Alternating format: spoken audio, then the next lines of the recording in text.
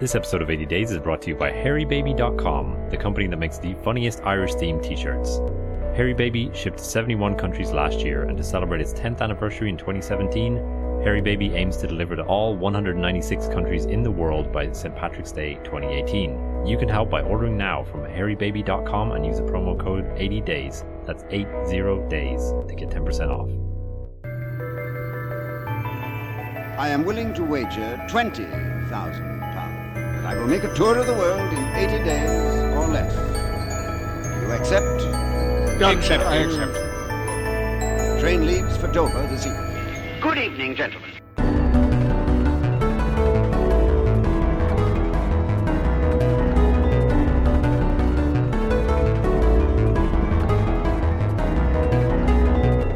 Hello everyone and welcome to 80 Days, an exploration podcast. Today's podcast is brought to you by three history and geography nerds in an internet-powered balloon. This podcast is dedicated to discussing little-known countries, territories, settlements, and cities from around the world. My name is Luke Kelly, I'm broadcasting from Hong Kong, and joining me today are... Mark Boyle in Surrey in the UK. And Joe Byrne in Bern, Switzerland. And in this episode we'll be talking about the Gambia, the smallest country on the African mainland. Cutting a small sliver out of the western coastline of Senegal, the Gambia is one of just a handful of nations on Earth to share a border with just one country. The entirety of the country surrounds its namesake, the Gambia River, with the border running parallel to both banks of the river inland for about 250 kilometers. The Gambia's population of around 2 million is largely impoverished, and its GDP is ranked at 167th out of 188 countries around the world. Like much of West Africa, its history has been impacted heavily by the slave trade. Having gained its independence in 1965 from the British Empire, the Gambia has come to rely on its growing reputation as a tourist destination and recently made the headlines following a political power struggle between two presidential candidates. Mark, do you want to kick us off with some early history of the Gambia? It is somewhat disputed, these accounts. The earliest we have is maybe Hanno the Navigator, which is the 6th to 5th century BC. He was a Carthaginian explorer, went through the Straits of Gibraltar, through Cadiz, and going from Carthage. At the time, Carthage was a big power, and they sent this guy down the west coast of Africa. And part of his mission was to found new cities, to found colonies, basically. The accounts of his journey include a mention of something called Bambotus, or Crocodile River. Great name. This is a bit debated because people are unsure as to how many crocodiles really could have been there around that time. And it may have been, the Senegal River, it might have been a different river. Also, some debate about whether there might have been mangroves and so on around the mouth of the river. So, maybe they sailed right past it and didn't see it. But if you look at it on a map, it's a pretty huge river mouth. And these guys were colonizers, so to think that they passed it twice and didn't have a look up this massive river, it seems unrealistic, I would say. We should just point that out. The Gambia is a huge river. Oh, yeah. And it's navigable river, yeah. About 250 kilometers, like pretty much the whole length of the country is the navigable bit of the Gambia River. So you can bring reasonably large ships up this really wide river. And that's what is attractive about it. Both the Senegal River, a few hundred kilometers north, and the Gambia River are these really attractive ways of getting to the interior of Africa for trade. Between these two rivers, the land is known as Senegambia. Like, as a region, that's kind of generally what it's termed as. Because like Gambia is this tiny little bite out of Senegal, which is actually itself quite a large country. And it looks really arbitrary on a map, but if you go through the history, it kind of makes sense that it's separate. Yeah. They call it the Smiling Coast of Africa. Nice. So, talking about ancient Gambia, there's no way we won't talk about the stone circles of Senegambia. They are a UNESCO heritage site. Some of them are in Senegal, some of them are in Gambia. Two of the sites are in Gambia. Altogether, they comprise about 1,000 monuments. Oh, wow. Along about 350 kilometers of the River Gambia. There's 4 groupings, 2 of them in Senegal. They're Sine Nyane and Wanar. And then in Gambia, you have Wasu and Kerbach. Altogether, 93 stone circles, and then numerous burial mounds, similarly ancient kind of burial site features. And are these kind of standing stones, or? Yeah, huge columnar standing stones, circular, about, I think, 8 to 14 stones per circle in general. They look kind of like a mini Stonehenge sort of thing. Yeah, mini African Stonehenges. Yeah. Maybe a bit tidier, I would say, than Stonehenge. Without the top stones. Yes, but... They're not dolmen-like. They're just upright stones. But what they do is they add little pebbles to the tops of them. So if you look at photos of them, you see that it's a column and then a little lumpy stony bit on top. I think that's something that local people do. So sort of commemorate the dead. And it may not necessarily be a specific dead person that they obviously know. These are ancient standing stones, but I think just as a general tribute to their forefathers and ancestors. And do we know how old, Mark? Yes, so they are about 1,000 to 1,500 years old. Okay. The stones themselves are quarried out from local sites, and this is just an interesting feature to mention, quarried out using iron implements, and this is significant because they never had a Bronze Age in Gambia and the whole area. They just skipped the Bronze Age. They went from stone to iron and no bronze. Moving on a little bit, you start to see the influence of Islam and trans-Saharan traders going up maybe 800, 900 AD, closer towards 1000 AD. These people were seen, I think, pretty favorably. They were enormously wealthy. They were literate, which was a big deal at the time because the people in Senegambia were supposedly didn't have any writing of their own. This is one of the reasons also that we don't have, other alternative historical records to fall back on. Also, events like the fires in the Great Library of Alexandria got rid of most of the sort of first-hand accounts of people like Hanno the Navigator and Sepastes and these guys. So, yeah, Muslim culture starts to become a part of Gambia from here on. There's accounts of their dress, impressive mosques, the fact that they're wealthy traders. These are not the ne'er-do-wells of their culture. These are, the high-end business people. They are wealthy and they're well-read and literate. And where are they coming from? Coming from places like Morocco. It's coinciding a little bit also with the spread of Islam. So some of the culture coming, I think, from Egypt, I've seen mentioned quite a lot as well. So culture spreading from Egypt westwards, but also the trade is spreading from there out as well. So it's coinciding, as I say, with the spread of Islam. So around this time, you have the foundation of the Mali Empire, which went on to take Gambia into it. Founded by Sundiata Keita. He basically fought this huge battle at Krina in 1235. And after that battle, where he, pulled in together all these smaller states around him to create Mali, which was the great empire in West Africa at the time, he didn't really follow up on that with any more conquests, but his generals did. And it was his generals that moved on and conquered West Africa, including the Gambia. The Mali Empire would go on to be famously wealthy, in particular the capital Timbuktu. And this is one of the reasons why when the Europeans later on started exploring West Africa and they start to hear about the wealth of Mali and they were obsessed with Timbuktu. They were obsessed with it. So a little bit, this is, I guess, kind of setting up Gambia for the fervency of exploitation that it experienced. People were very, very excited about coming to this place and making money from it. So pushing on a little bit, we have Ibn Battuta, who is a Muslim explorer, the equivalent of like a Marco Polo. I think he actually came 50 years after Marco Polo, but he went to China, to Asia, but he also went to West Africa. He's one of the guys who may have been in the Gambia at some point. It's very hard to say.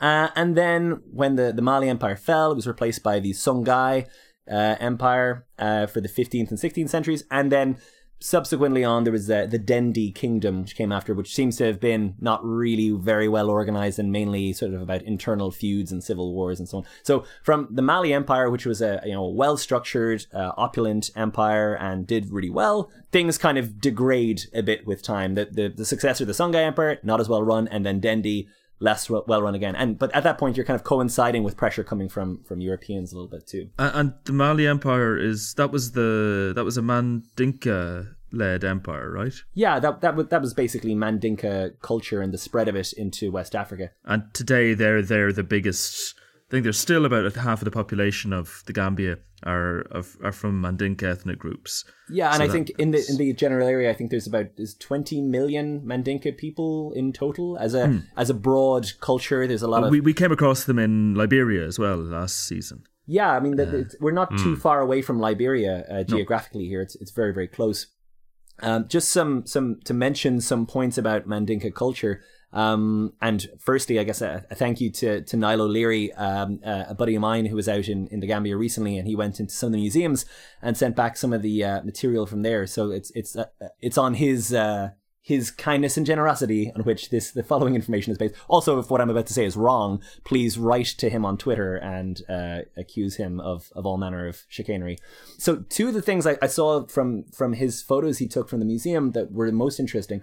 One was Kanye Leng, which is the practice of it's not a great practice. I'll say that at the outset, but women who are either infertile or suffer stillborn children, they're separated from the community, but they have this kind of role of being, they're kind of, I think, regarded as witches or married to demons, but they have this role at ceremonies where they prepare certain kinds of food, but they also very loudly lampoon authority figures, and they eat in this really kind of frenetic, attention-grabbing way. Did I hear something like they eat out of hats for some reason? Well, I think that was kind of an example, like that they're scrabbling around their food, throwing the food around so much that they'll even like put the food on their head and then eat the food, or just throw it on the floor and eat it up off the floor. Just like anything to make the act of eating a bit more, activity-based. These are kind of societies for infertile women because they obviously won't have families to support them. So within the tribal structure, having these kind of groupings, I think, are helpful to give them the protection a family might give you. I think they're called CAFO, these associations. Yeah, Kanye Leng CAFO. But the CAFO, I get the feeling, are maybe not, centrally organized by the society. I think that's the women doing that for themselves. Yeah, definitely. Out of necessity, and because the groups are across castes and across religious groups and across ethnic groups. It's sort of all the infertile women in an area will join together as a kind of a club. In one way, you see that part and you're like, that's quite nice, but then you remember why they're having to do that because they're seen as witches and it's terrible. And you're like, oh God. The other thing I wanted to mention, and it is really, really terrifying, I would highly encourage you to look it up, is the Kankurang. Well, we'll put Niall's pictures on the show in the show notes on the website. Okay, sweet. They are a type of spirit that fends off other evil spirits. It's like hiring a mafia boss to protect you from the other mafia bosses. It is your own little bit of evil that you can deploy on external evils, and it really looks evil. There's these traditions all through the Mandinka world, well, and through a lot of Africa, of these kind of masks, that you have different masks for different ceremonies, and somebody inhabits the mask, and then the mask is whatever ceremonial role is required. Masks and machetes also. Yeah, the most famous one in the Gambia is this one you're referring to, the Fara Kankurango. Think like a huge burly cousin It from the Addams Family. So like all hair, no features, the hair... No face, hunched over, a machete in each hand. Which they bind together to make noise. And just... But they also just have a machete in each hand. Like, they could be using that to, like, stir yogurt. It wouldn't matter. They've got a machete in each hand.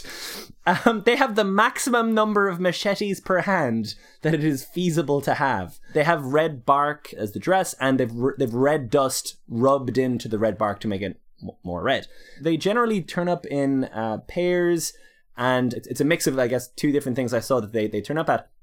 As a circumcision events, which I guess are a big deal in the community, and also when some tragedy has befallen the community, and therefore they need the presence of one of these mad machete-wielding monsters. To keep away witches or evil spirits. Yeah, exactly. He go and slice them up a treat. Yep. And I read that when the Fara Kankurango is about in the village, people hide, particularly women. Women aren't supposed to look at this particular mask. There are other masks that I don't think we're going to go into, but they serve different purposes, and some of them have music and songs that go with them. This one doesn't. Yeah, that was one thing. Yeah, they play drums when it's there, but no singing. No singing. So it's a pretty terrifying prospect. Like it's tempting to see it as kind of comical if you see an image, but I can just imagine encountering one of these guys in real life, and I feel like it'd be really, really scary. I read about a really fascinating incident where I can't remember exactly when it happened, but the Kankurang killed someone. Oh my God. In one situation, because I think it was he'd gone off to get a drink. The person who was wearing the mask and his sister had seen him take the mask off, and therefore she knew who he was, which is forbidden. And he beat her, and she later died. And the British court wanted the community to bring the guilty party to them. And so they brought the mask and the machetes to the court. Oh my God. It's terrifying. And then the story, which I'm sure is heavily mythologized, in the story a tornado comes into the room and animates the mask, and the mask chases away the judge, and it's all a bit... You don't need a tornado to make it, like, to flesh out the story. It's a scary, disembodied grass machete monster. Yep. Just while we're on it, we should mention you talked about circumcision. So oh no, like we came across in Liberia, there is this weird practice that we don't really want to get into in too much detail because we don't know enough about it.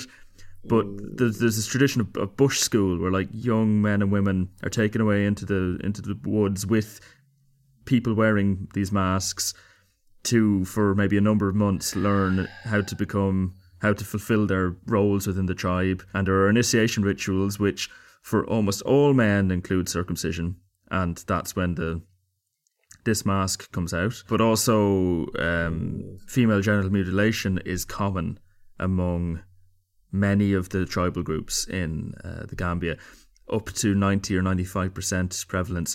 There's a lot of efforts now to crack down on it because it's bad. It's awful. It has been banned recently. Is that yes? Barrow banned it. Yeah, the new president. The new president. Yeah, and there are obviously NGOs working on stopping it, but this is a really ingrained practice. Yeah, best as of part luck, of these traditions. And these kind of almost religious ceremonies persist despite most people being Muslims nowadays. I don't really know how those two ideas fit together. And also, just before we move on, there are other tribal groups other than Mandinka, but they share many similar traditions. Big groups are the Wolofs, who live in kind of the northwest of the country, largely. There's also the Fulas and the Jolas, Basari and Pachari. Those are some of the racial groups in decreasing population size, I think. But it's difficult to find too much about the distinctions. It isn't in really racist books written by colonial administrators. So I can't really give you too much more about that. Hello! Most of my thoughts are terrifying! Yeah.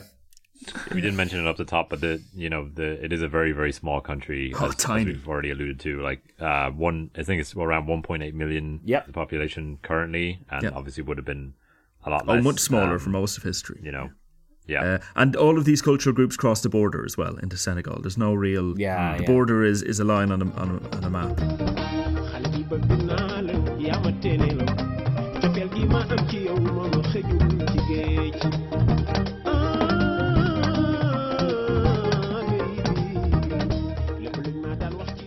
Now we have around the 1500s, we have the arrival of the Europeans, not the British just yet. The Portuguese are the first Europeans to encounter the Gambia. I guess a bit of background. In 1453, the Ottoman Empire captured Constantinople, sort of disrupted the flow of white slaves from the Black Sea region and the Balkans. So Mediterranean Europe, and this, I guess isn't widely kind of spoken about, but there was European slavery into Mediterranean Europe at this time. Mm-hmm.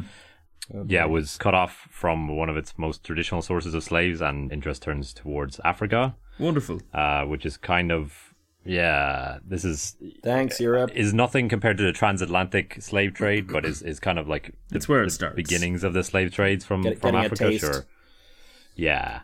So, in the 1400s, Prince Henry of Portugal instructs his navigators to explore the West African coast to disrupt the Arab and Muslim domination of the trans-Saharan gold trade. So, essentially, gold was being transported across the Sahara from sub-Saharan Africa. And he wanted to take it out by sea. Exactly. He wants to go around the Arab and Muslim trans-Saharan gold trade and, establish a trade route himself. That's quite clever and not inherently evil.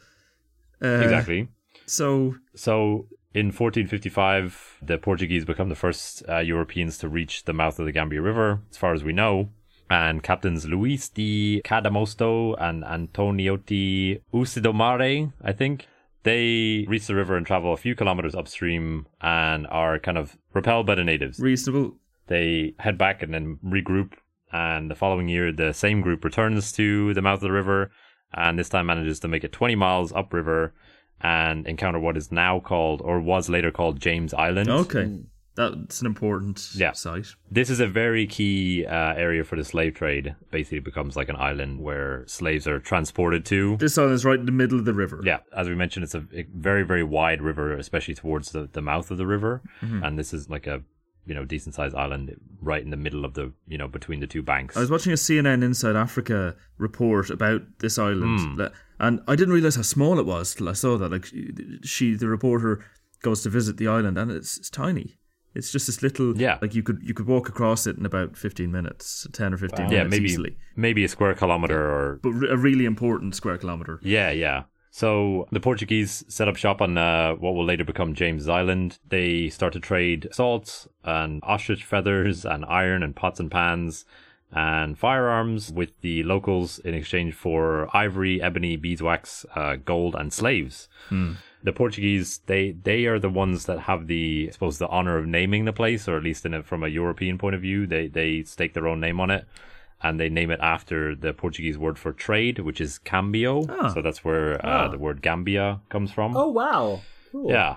Then in 1588, a few years later, the British arrive. Hello. They always show up at some point in pretty much all of our episodes. It's really just a question of when. So this is where they arrive here. So British merchants purchased the exclusive right to trade between the River Senegal and River Gambia, and the success of the Portuguese exploration in the area kind of encourages other Europeans to establish their own trade routes in this area. Mm-hmm. So by the 1600s, there are large estates that are being built up in Brazil by the Portuguese, because that's a Portuguese colony in itself. And the Portuguese need more people to staff their manors and estates. Where will we find these people? Where can we find people like this? Yeah.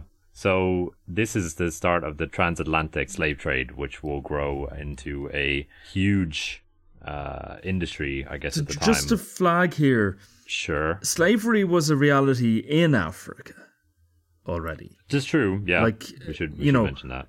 Prisoners of war, and much like in Roman Europe, prisoners of war or people who committed certain crimes would lose their liberty and become property. But within the community they were from, that was normal. Yeah, they generally weren't transported like hundreds or thousands of miles away from their native country. I think that there was some internal African slavery, maybe not necessarily slave trade. I guess maybe that's the aspect of it that's so horrifying. There was this commercialization and industrialization of this whole thing, that it was this thing that did exist, and sometimes internally within communities, sometimes inter-community. So from the Arab Saharan traders to West Africa, and maybe even vice versa. Who knows? Really, I'm not an expert. We just need to be realistic about this. Like, there wasn't universal freedom for all people before Europeans got there. Yeah. The terrible thing that Europe did was turn it into this up to 11 transportation to another continent forever,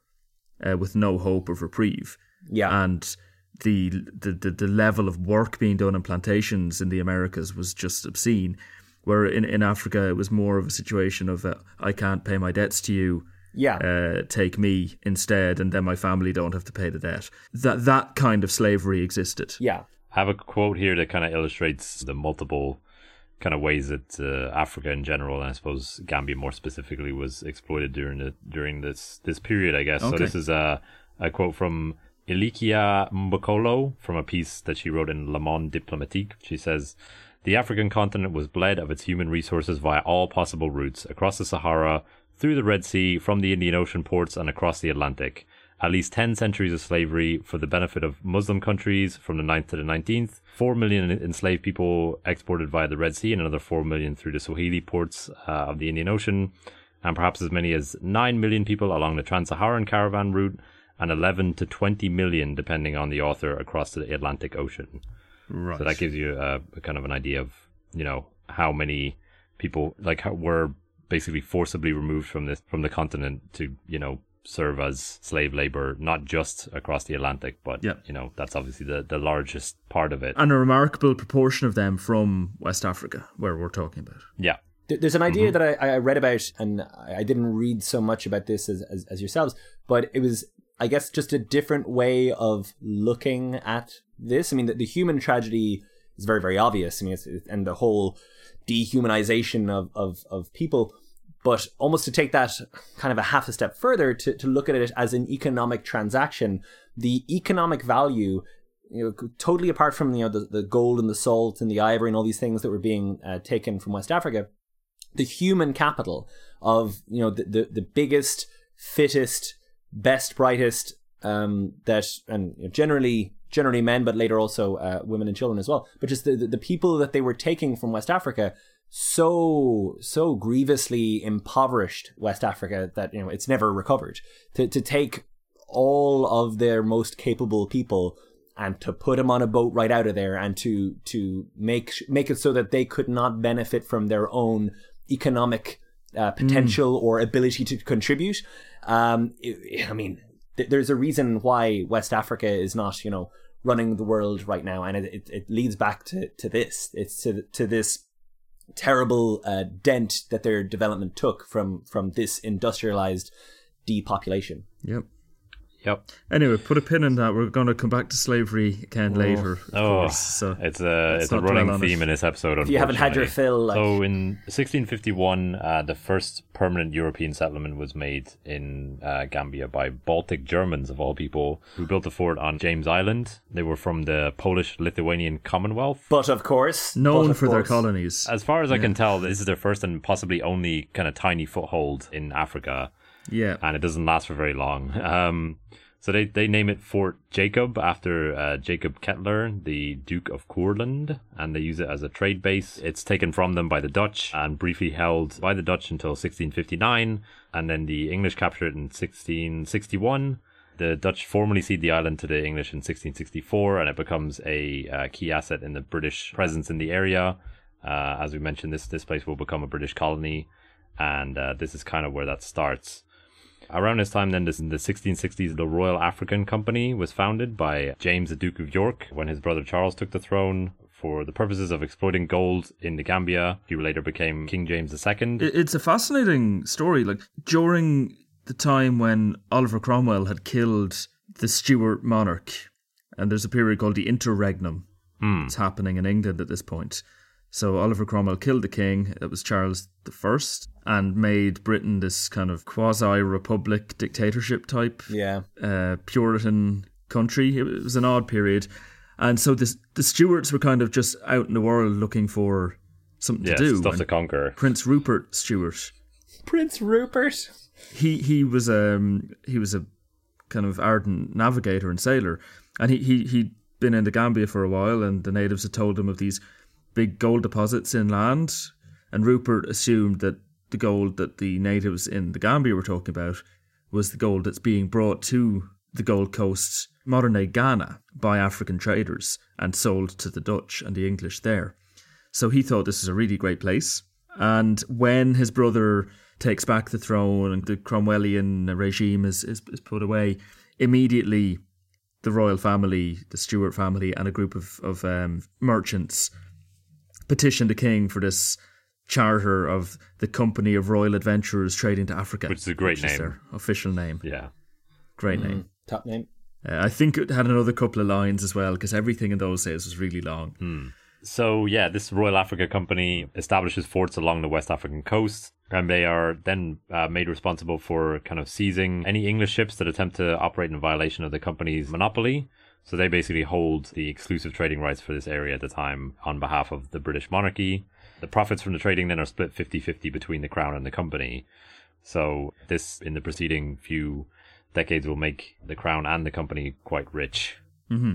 And the Crown granted them all the land. Yeah, all the land on the West Africa coast, from Cape Blanco to the Cape of Good Hope, and all adjacent islands for a period of 1,000 years, which, as I think you've noted here, Joe, is a bit optimistic. How any even any country, let alone any company, could hope to actually actively enforce that. You can have all of the land in the world for forever. Yes. That's some papal level of But there's delusion. already people there, Your Highness. Yeah. Oh, boy. People there. So by the 1680s, the slave trade has swelled and grown, and there's about 5,000 people are crossing the Atlantic every year, being branded with the letters DY for Duke of Oh my York, God. for the soon-to-be king. Yeah. That's dreadful. Between 1672 and 1689, there were approximately 100,000 people transported across the Atlantic to various different colonies, Wow. which resulted in massive profits for the British Crown and the City of London. Where the merchants were based. Yeah. And in 1692, there's some skirmishes between the English and the French in this area, where the English take a couple of small territories from the French, but are ousted within 1 year. And then in 1695, just a few years later, the French take their revenge and come and level the fort at Fort James. The original fort there was destroyed in 1695, but was later rebuilt, and that brings it up to about 1700.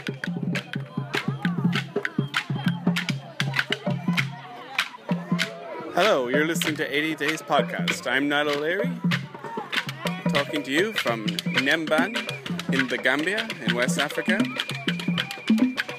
And I've just arrived at Nembam, and I'm being welcomed by a big celebration.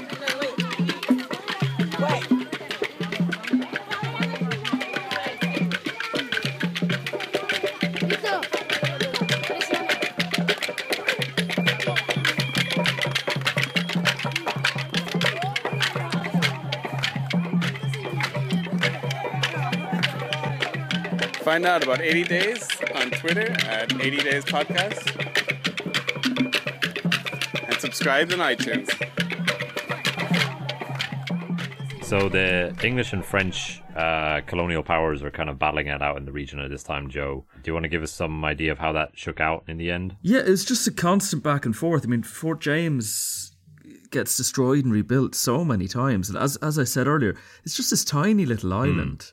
And really small amounts of people on it as well. Like the garrisons would be a couple of, 100, 200 people.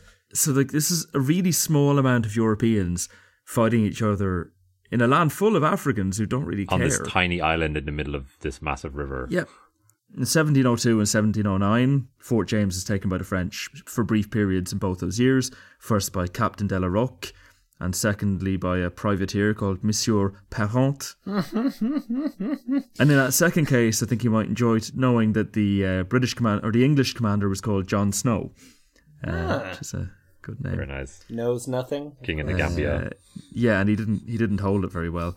Jon Snow's a total failure. So the War of Spanish Succession is going on in Europe around this time, and we went into a bit of detail on that back in Gibraltar. That involved the English and the French and the Spanish and most of Europe fighting each other over something or other. And in the shakedown, you had the Treaty of Utrecht signed at the end of the war in 1713.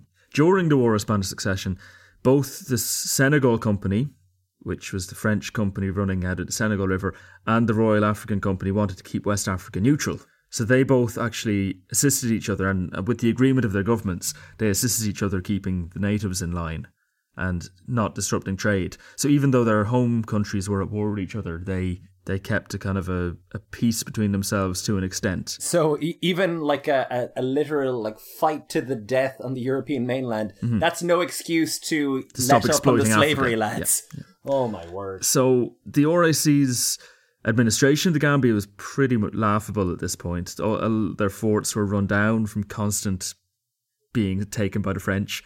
The locals kept attacking them for some reason. No idea what might have prompted that. Oh. And there was lots of embezzlement as well. There's a guy called John Chidley, and he seems to have been incredibly corrupt. He just he had high-handed conduct with many of the chiefs that made them hate the English.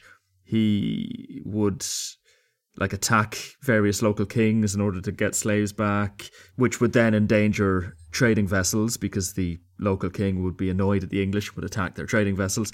When you're trying to use a small amount of people to run a trade in a big country, annoying the locals is a stupid idea. To be fair to Chidley, though, just from what you were describing, I thought it was going to be more... like, that sounds a little like their normal day-to-day anyway. You know, attacking the locals, taking their people, putting them on boats and sending them away. See, it's their modus operandi in the slave trade was as trade. So when the Royal African Company was running the slave trade in the Gambia, they were buying prisoners of war and criminals from the local tribes. Okay. It was that kind of a trade. And so that didn't annoy the local people because it was within their customs. Instead, they could have sold them to Arab traders, they could have sold them to another tribe, or they could sell them to the English who were paying more. But as far as they were concerned, this was a punishment. It was when, around this time, the British Crown decided to liberalise the slave trade. Because of this corruption and embezzlement and the bad condition of the forts, they decided to let any British subjects be involved in the slave trade, provided they paid a 10% subsidy to the Royal African Company. This is when things got really, really depraved.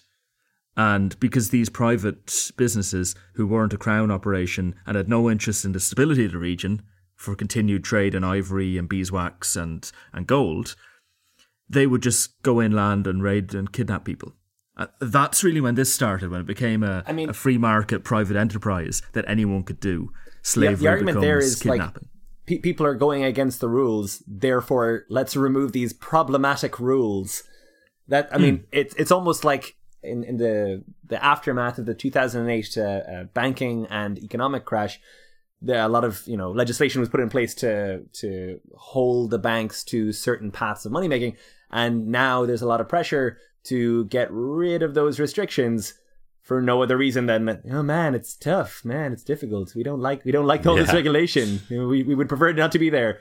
Okay, that's your only argument. Like it's similar. Like that's what commercial entities are generally all about. Like they'll always push for more freedom and more opportunities to make money and have fewer rules. That's kind of their job a little bit. Yeah, and it's the job of states and societies to stop some of the burst excesses of that. Yep. And so it seems like when the Crown ran the company, it was still awful, but it was within this. It was within the social norms of the societies that were there already. Parameters of awfulness. Yeah. So in the Treaty of Utrecht at the end of the War of Spanish Succession, 1713. The French gave up their outstanding claim to the castle of the Gambia, which is James Island. And also Britain somehow got a 30-year monopoly on the slave trade to Spanish colonies as a reward for winning the war, their participation in that war. More money. So that the Spanish colonies in America required 5,000 Africans per year to come from the British transatlantic slave trade. And the British ran this trade. Not necessarily out of the Gambia exclusively, but they ran it. And that results in about 3 million people being transported over the next couple of decades.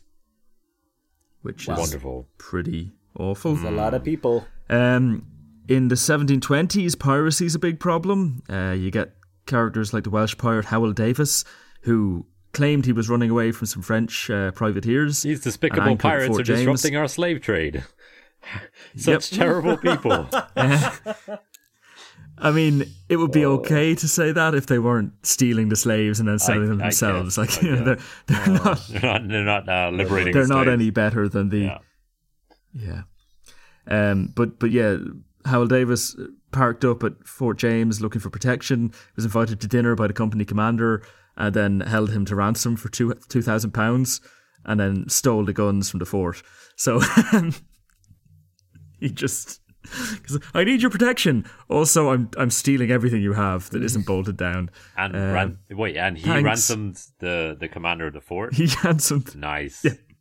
This is how bad things were for the company. They had nothing. One ship of pirates could just come in and take everything. Completely. Yeah. Nice. And some of the pirates were actually former employees who realised there was more money in piracy. Like that tends to be a pattern throughout history of piracy, is kind of people going, these pirates are doing pretty well for themselves. Yeah.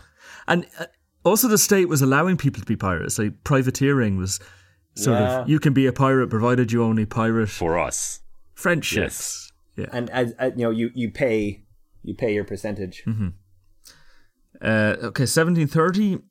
Francis Moore visits Fort James. So he's a writer, and he writes about his journeys in Africa, chronicling them. He's a chronicler. That's what he is. So he notes that Fort James has in addition to the company governor and a company of soldiers, there's a cooper, a joiner, a linguist, a surgeon, a carpenter, a gunner, a bombardier, a purveyor, a surveyor, a warehouse keeper, an accountant, 13 clerks, 8 factors. Purveyor? No idea. 2 gardeners, a wax refiner, a tanner, an armourer, and a steward. So, a lot of professions in this small place, but one of each. They ran the trade in gold, beeswax, beads, ivory, and slaves from up the river. They would pick up these people and things at places like Jor and Gillifrey. The Mandinka merchants who sold them the gold in particular were very, very cagey about both where they came from and where the gold came from. So they never did quite figure out the gold source. But the company's principal trade was still in slaves. They couldn't have just kept with the beads. Beads weren't really doing it for them. No, they weren't. And so Francis Moore wasn't impressed by slavery as an institution. So his comments actually inspired some abolitionists back in England to realise that slavery was awful, having seen it firsthand. But he comments that basically it led to trivial crimes being punished by slavery. So whereas it used to be murder and, big stuff, when the lucrative trade and selling your slaves to the English comes along, a lot of tribal groups start punishing.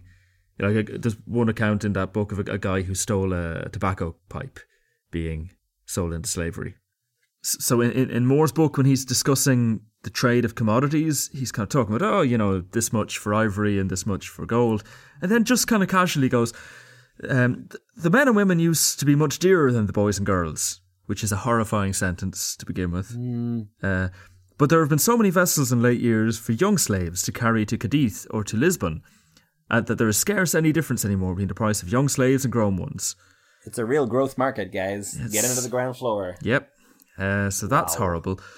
But he then criticises his society, his culture for being involved in this, and spoke of it as kind of a blindness that seems to affect the whole civilised world for over 2 centuries now. And the whole description of the conditions of life for the native population into whose lands we intruded is a lurid picture thrown upon the professed Christianity of the European nations engaged in this horrid traffic. So I'm not saying his book isn't a little bit racist. It is. He does talk in terms of civilized people and how when Africans do something that is their own thing, it's not. But he clearly sees in a way that most of Europe didn't think about or didn't want to think about how just So not much of an arsehole at all then? No, he's all right.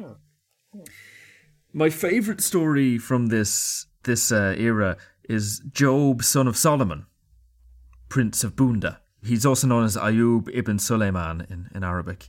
So Bunda is actually in modern-day Senegal, but the story happens in the Gambia. But he's basically a prince, like the son of a chief. Right. He's been sent by his father to sell some prisoners of war into slavery to Captain Pike of the Royal African Company. Okay. On the Gambia River. And I think he doesn't like the price that Pike's offering, so he crosses the river to the south against his father's suggestion, because the Mandingos hate his father, and he tries to get a better price from them, but they actually just enslave him. Okay. And his companions. They shave his head to make him look like a prisoner of war, and then they bring him to Captain Pike and sell him and the guys he was going to sell. Oh man! Into slavery. Oh my god! Wow. And Pike does listen to Job and says, "You say you're a prince. You do seem very well spoken. If you can get a message to your father before I ship out, and he'll buy you, that's cool." But he shipped out pretty soon after. And so Job was transported to Annapolis in Maryland. And for 2 years, he was a really, really bad slave. Like, he had never worked a day in his life, from what I can tell. So he's put to work in the fields, and he was just... This sounds somewhat similar to 12 Years a Slave. Yeah, except with an ocean in the middle. Yeah. Yeah. If the character in 12 Years a Slave had come from the Gambia and a royal family in the Gambia rather than Washington, yeah, So like he wasn't a particularly good slave in the fields. I think they moved him into the house. So that's a criticism. Yeah. Eventually he came into contact with some people. I think he ran away. He seemed very educated and he prayed frequently in a way that looked pretty Mohammedan, as they call it. And they asked him to write, and he could write. He wrote some Arabic and pronounced the words Muhammad and Allah. They went, right, this guy's definitely a Muslim. This isn't what we expected from a slave. He also wouldn't drink. So again, evidence. And this really weird story, kind of, he's explaining himself, and there happens to be another slave in the place he's run away to who speaks Wolof, so they can communicate. And the other slave translates and says, "Oh, this guy's a prince from from Bunda. He really shouldn't be here." And also, can I leave with him? Well, no. Also, he also I'm a says prince. to set me free. And, Yeah. So this story is told by Thomas Blewett, who observed it firsthand, and it's told again by Francis Moore. But the director of the Royal African Company hears about him, a guy called James Oglethorpe. Oglethorpe? And he decides to buy him and bring him back to London, because he's clearly intrigued by the whole idea. This fellow sounds interesting. I shall buy him. Okay, so... But not so intrigued that he doesn't then leave London to found the colony of Georgia. But wait, so he buys him, brings him to London, and then... But before he gets to London, Oglethorpe has left to found a colony of Georgia. So what does he do in London? No one's really sure what to do with him because there were no instructions left. So he kind of hangs around and like becomes a curiosity among the elite in London as a kind of, look, we have a Muslim prince, how wonderful.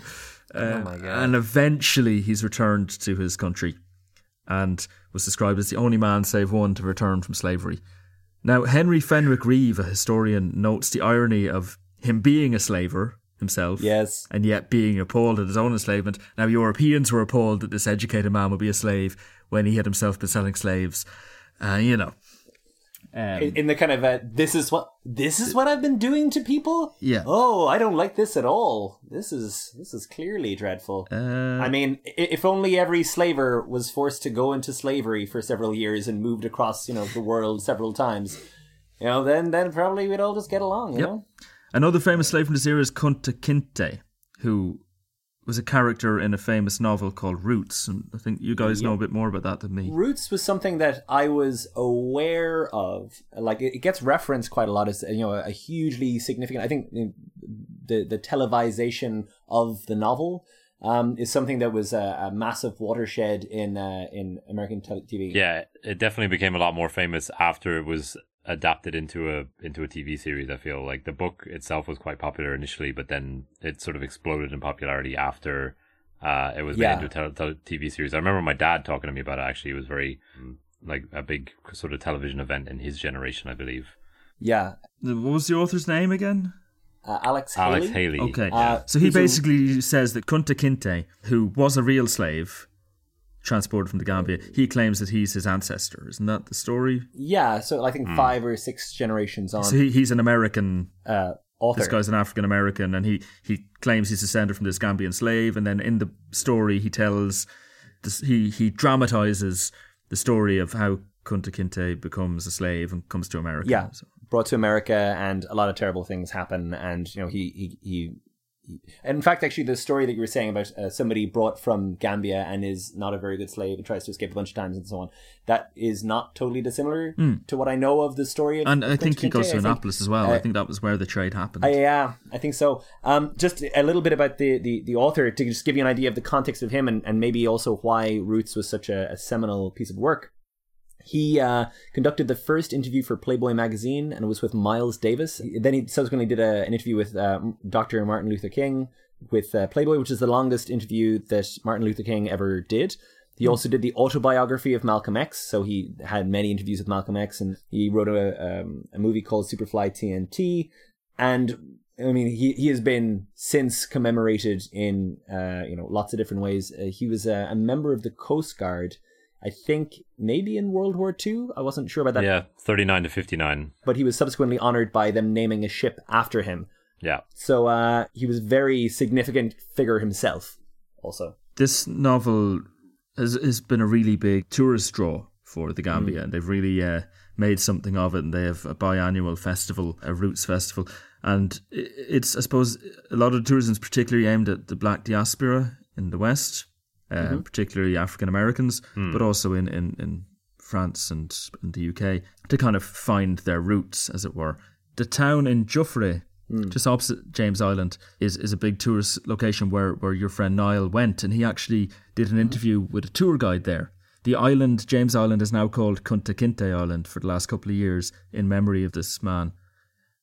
So this is Niall talking to the tour guide Dudu about the slave trade and about the tours that are offered there. So we're now in Joffre at the exhibition centre to the slave trade that happened in Gambia, made famous by the Roots movie and book.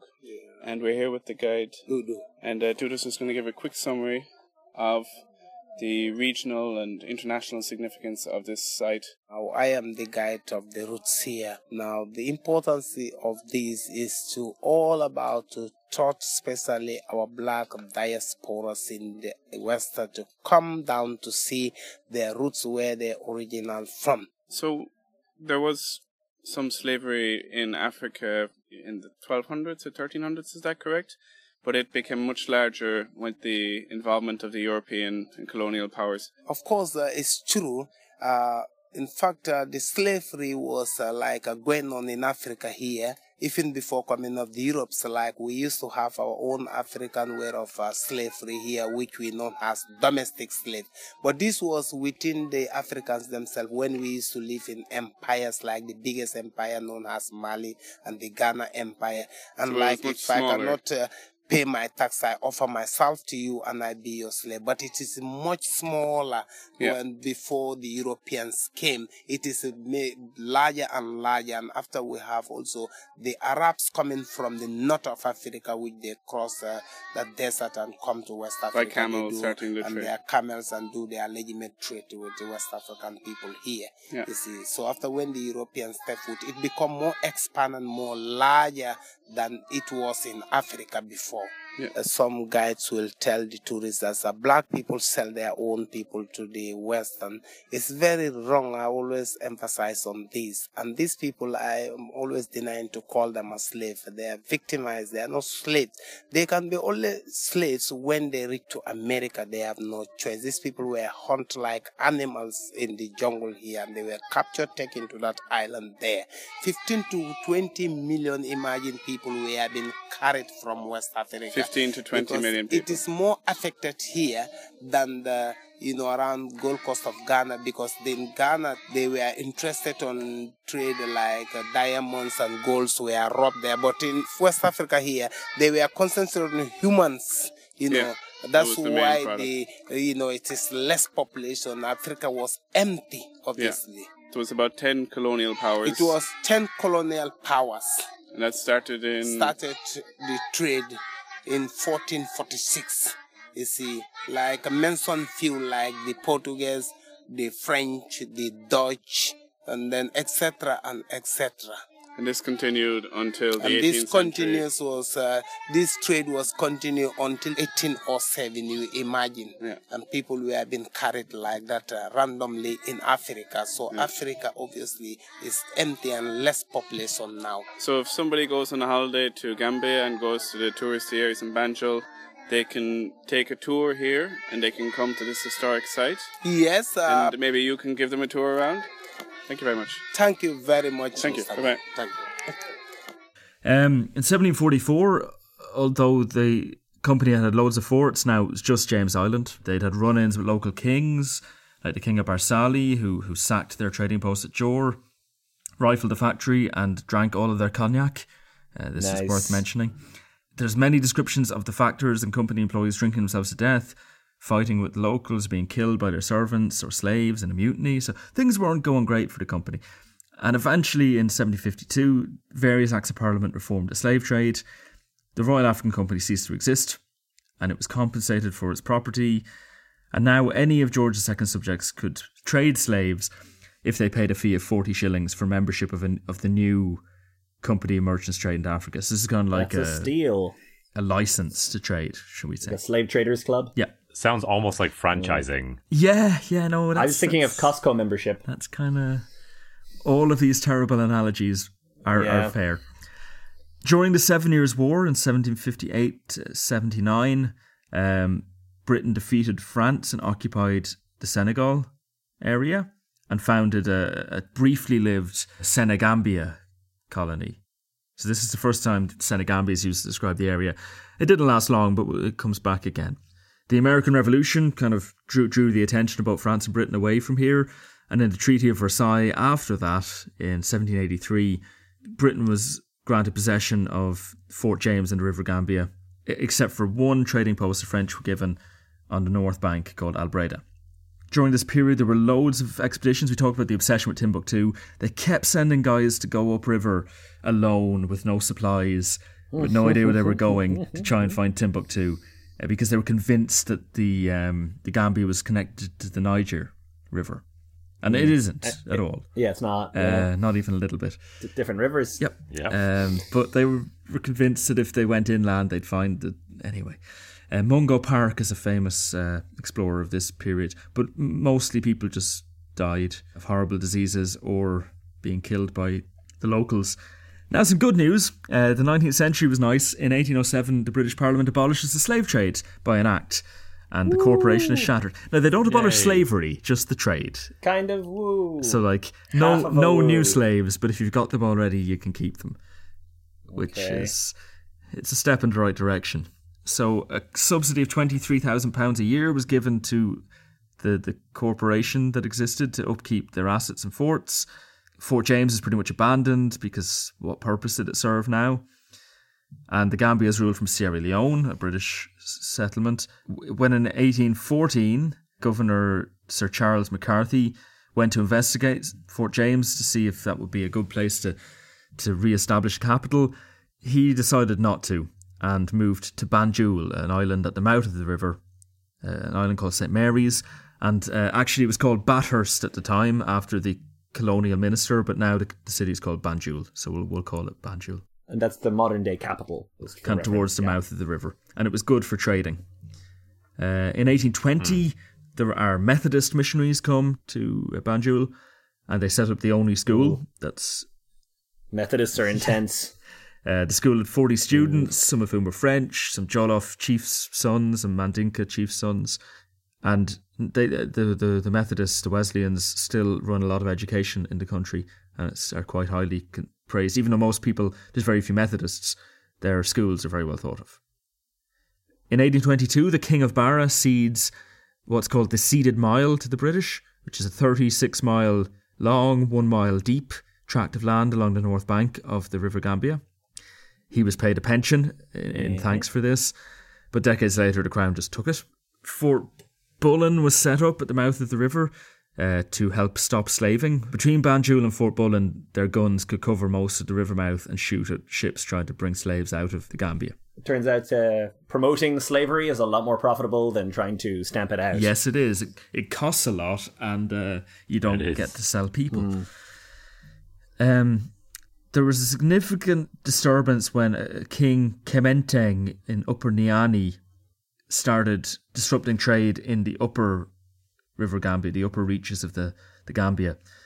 And also he was fighting with the chief of Catawba and other local kings. And this led to actually Lieutenant Governor George Rendell forming a military force which went into the land and started putting down these rebellions and signing treaties with the locals to protect them from this one particular aggressive king.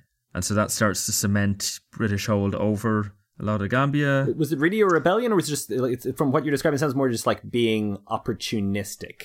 Like he was disrupting trade and fighting with all of his neighbours, so he was causing instability. But it has a taste of divide and conquer about it. Like, man, that guy's terrible. But the chief of Catawba asked the British for help. Yeah. So I don't know. A feature that we saw in Liberia again is the resettling of former slaves. Okay. Happens here. So mostly Sierra Leone is where the British send freed slaves and people saved from slaving ships. But they also set up you might call it a colony on McCarthy Island, modern day Jajambure. How does it go? I goes dread okay. to ask. It goes okay. The freed slaves are taught skills like farming and brick making and so on. But it was unpopular with the natives because they still practiced slavery within their own society. That's deeply confusing to me, Joe. Yes. I have no idea how to feel about that, frankly.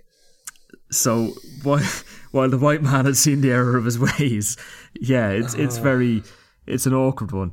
Oh boy.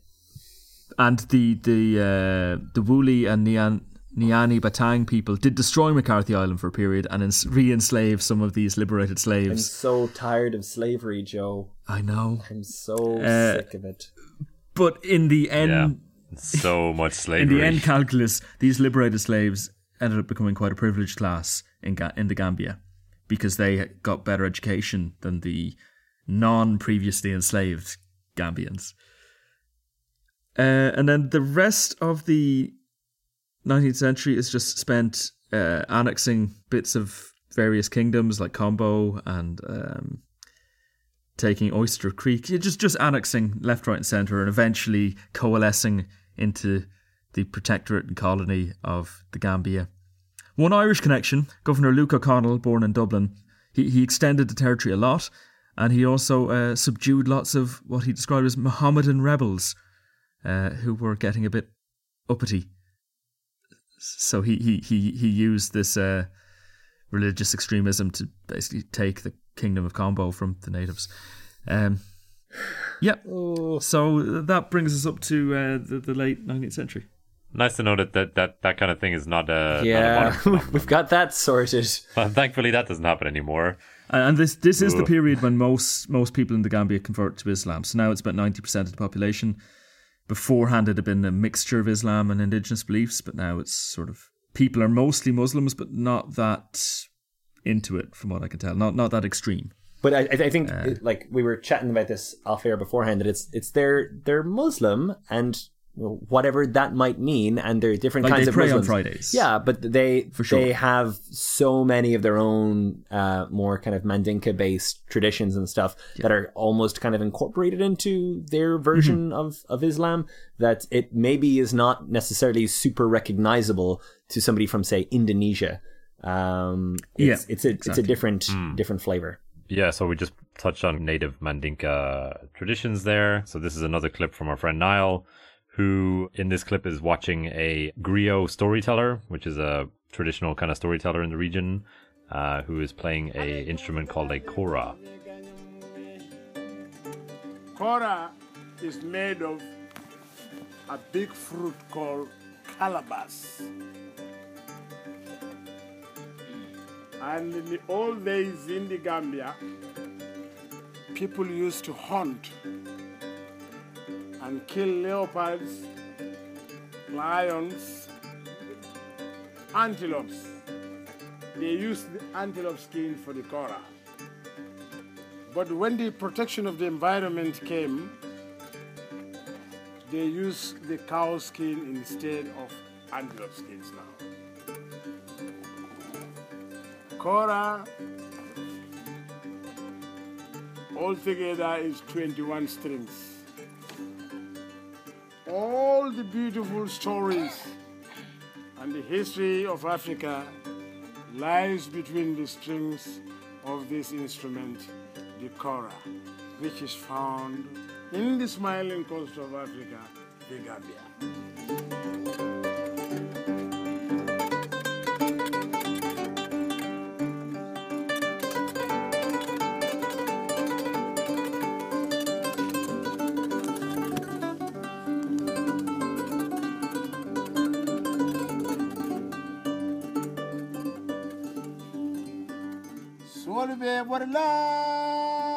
So that was recorded at a show by an artist called Jali Alagi Mbeye, who again was playing a traditional kora.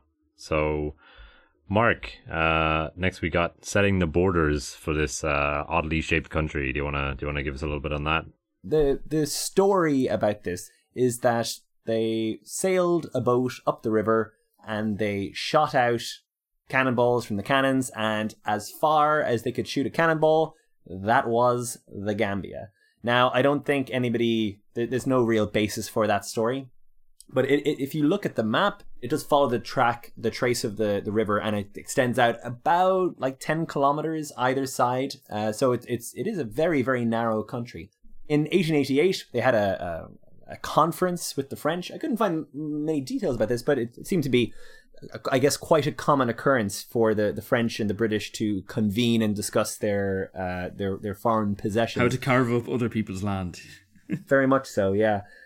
The two colonial superpowers opened negotiations about where exactly the boundary between the two would lie.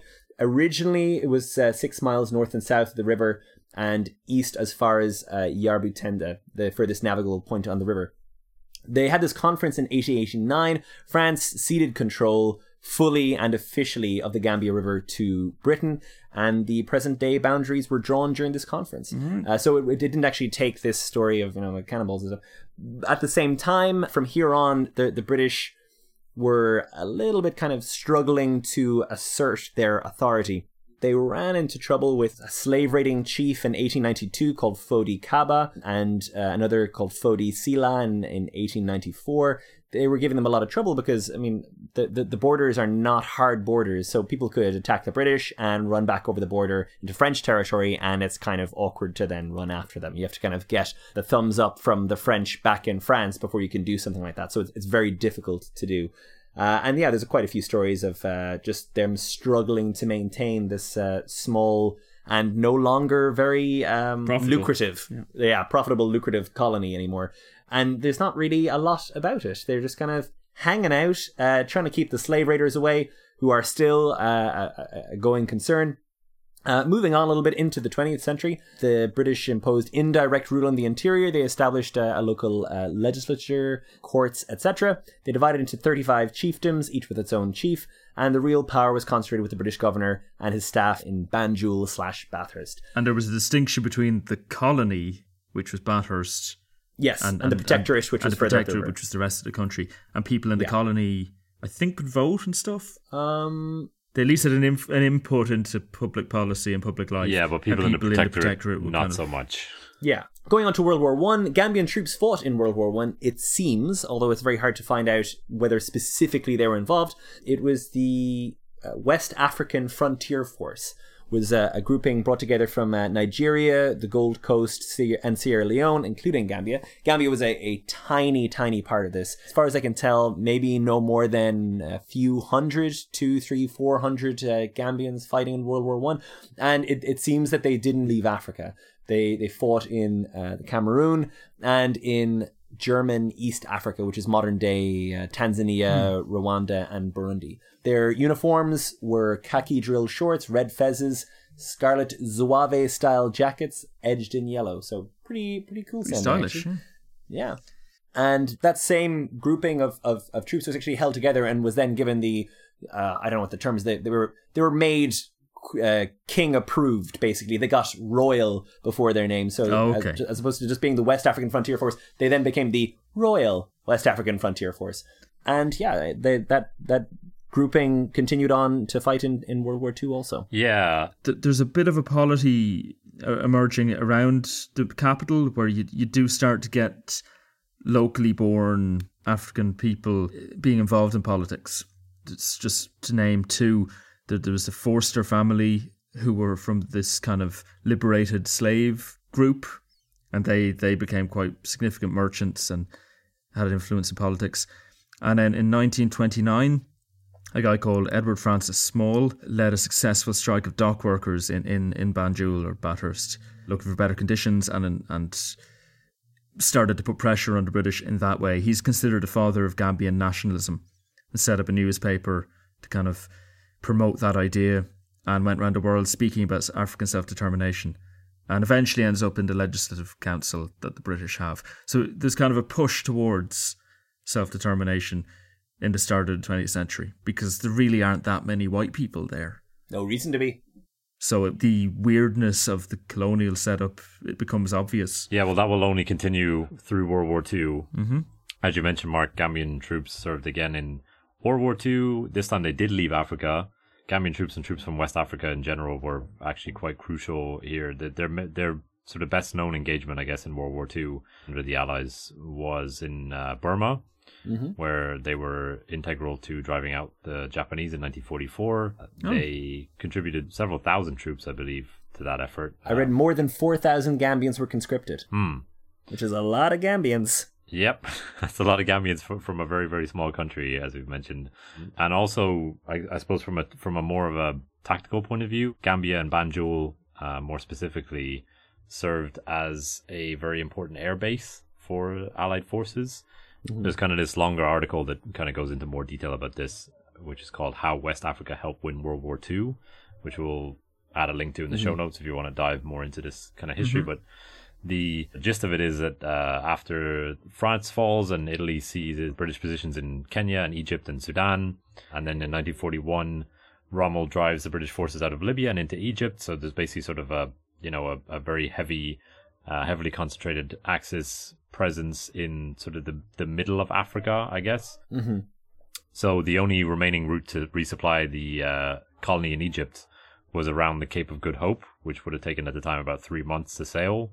So the only kind of way to keep Egypt supplied was via West Africa. So they used the West African airfields, including the Gambia, to supply Egypt. Became known as the West African Reinforcement Route. I guess the local people helped greatly with this in assembling airplanes and building roads and runways and establishing airfields and this kind of thing. There is a World War II cemetery in the Gambia with 203 Commonwealth burials there. And I read that they lost about 288 people in total. All right. I guess of particular relevance to the area, and this is something that we touched on earlier, is in 1941, the Atlantic Charter was issued, a joint sort of US and British statement on the state of the world. And part of that in clause 3 was they, indicating the British and US governments, must respect the rights of all people to choose the form of government under which they will live. And they wish to see sovereign rights and self-government restored to those that have been forcibly deprived of them. And the newspaper called the West African Pilot, which was based out of Nigeria, noted that Churchill had very quickly reneged on that and said that clause did not apply to Africa. Oh my God. They meant like Belgium and Poland, yes, exactly. Real countries. Oh, Churchill's such a bollocks. So Roosevelt disagreed with him, and this kind of spurs on this anti-colonialism sentiment, and Roosevelt was crucial to that. So he actually stopped overnight in Banjul en route to the Casablanca Conference in 1943, which was the first visit to the African continent by an American president while in office. Wow. Shortly after, he wrote to Churchill and described the place as a quote-unquote hellhole. Yeah. And well, that's a glowing report. Great. Thanks, FDR. And there's a letter, an official letter that you can find on the Presidential Library website. I'm going to read a lengthy kind of quote here, but I think it's very illustrative of Roosevelt's feelings on the Gambia and particularly on kind of African colonies at the time. So he said, I looked it up with a little study and I got to the point of view that for every dollar that the British, who have been there for 200 years, have put into the Gambia, they have taken out 10. It's just plain exploitation of these people. They're given a half cup of rice, dirt, disease, very high mortality rate. Life expectancy, you'd never guess what it is, 26 years. These people are treated... Yeah. What? I wasn't able to verify that, but that's certainly what Roosevelt wrote. Like we'd all be dead. These people, he said, are treated worse than livestock. The cattle live longer than they do. The one main asset is peanuts, and the natives grow a lot of peanuts. How do they grow them? They have been growing them now for years, and they use a little pointed stick. Nobody ever saw a plow in the Gambia. The British have never done a thing about it. Now, as I say, we've got to realize that in a country like Gambia, and there are a lot of them down there, the people who are in the overwhelming majority have no possibility of self-government for a long time. But we've got to move the way that we did in the Philippines to teach them self-government. So I think that was like a private letter to his son, but that definitely kind of illuminates his feelings on the state of Africa at the time. Holy. And we hadn't mentioned peanuts yet, so that's good to get out of the way. That's the main export. Groundnuts? Since about the 1860s. Yeah. Groundnuts, same thing, I think. Tens of thousands of tons per year of peanuts. That's the economy. And tourism. And tourism now, yeah. So after the war, many Gambians became eager for independence and critical of their colonial overlords. This happened a lot after World War II. We have that sentence in so many episodes. Exactly. Like, after World War II and dying for stuff, the people went, you know what, we deserve a bit We deserve a bit of self-government here. We think we can take care of ourselves. So this is something that Roosevelt and after him Truman would clash with Churchill and the British on. US, as I mentioned before, was eager to see decolonization escalate after the end of the war. In 1963, America gave $94 million to West African countries, including $2.1 million to Senegal. I couldn't find how much they gave to Gambia, but they kind of less definitely, but they definitely were keen on helping out these colonies. In 1960, the new constitution introduces universal adult suffrage to the Gambia. And that's really important because now the people in the protectorate can vote. So it's not just confined to... And the political agitation that's been going on there with the, what were they called, the Protectorate People's Party? Yeah, the PPP. That becomes a big voting bloc now. So the government now consists of 4 British departmental heads, the governor and 6 African ministers. And then in 1962... elections put Dauda Jarawa into office as a chief minister. This guy was educated abroad and was indoctrinated into politics as a student in the UK. In Edinburgh, I think he joined the Labour Party and the African Association of Students. And then he later studied in Liverpool, I believe. Yeah.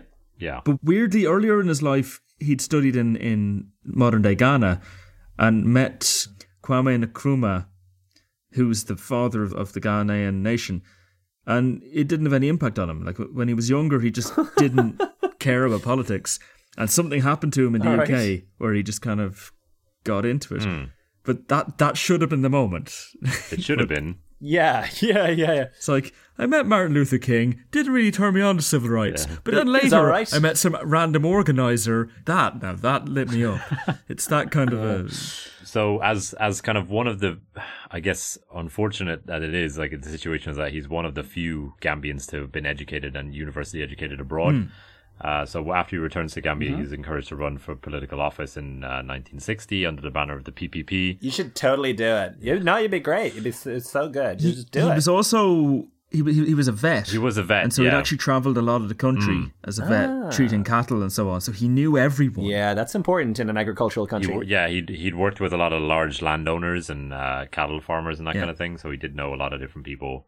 So the Protectorate People's Party, they were originally sort of a rural-based Mandinka heavy party. Jawara is a Mandinka, and this was known as the Green Revolution. Yeah. The centre of gravity in Gambian politics shifts towards the countryside. Rurality. So the rural population elects Jarawa into office. He becomes Prime Minister in 1962, and Britain finally concedes and starts to withdraw from the colony and kind of initiates a peaceful handover of... In some ways, I think they were almost pushing it. They were kind of pursuing decolonization at this point. So it was given peacefully. There was no fight for independence here. It just happened. Quite expensive, I think, to keep the administration connections going for that. And at the time, they were just trying to tidy up and push off the edge of the boat as many colonies as they could, as rapidly as they could. So they achieved their independence on February 18th, 1965, as a constitutional monarchy within the British Commonwealth. And shortly thereafter, the government proposes a conversion from a monarchy to a republic, which fails to receive the 2/3 majority required to do so. But the results of the election were widely praised abroad because of their kind of observance of secret balloting and honest elections and civil rights and liberties. So they're clearly kind of embracing democracy at this time, and not as we've seen in many other recently post-colonial societies, kind of rigging elections and allowing strong men to come in and manipulate the political process. So when that was happening all over the continent, Gambia has a functioning democracy. Yep. Don't worry, it'll catch up, lads. Yeah. So in 1970, it does finally become a republic, and Jawara is the head of state for 25, 30 years? I think it's 5 terms, PPP rule for 30 years.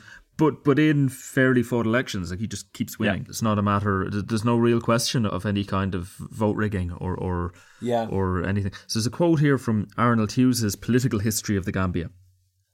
Following independence, Gambians refuted the claims of skeptics, British as well as African, that such a small state could not long survive the economic challenges of statehood without being absorbed by its larger neighbour, Senegal, or only surviving as a client state to its former rulers.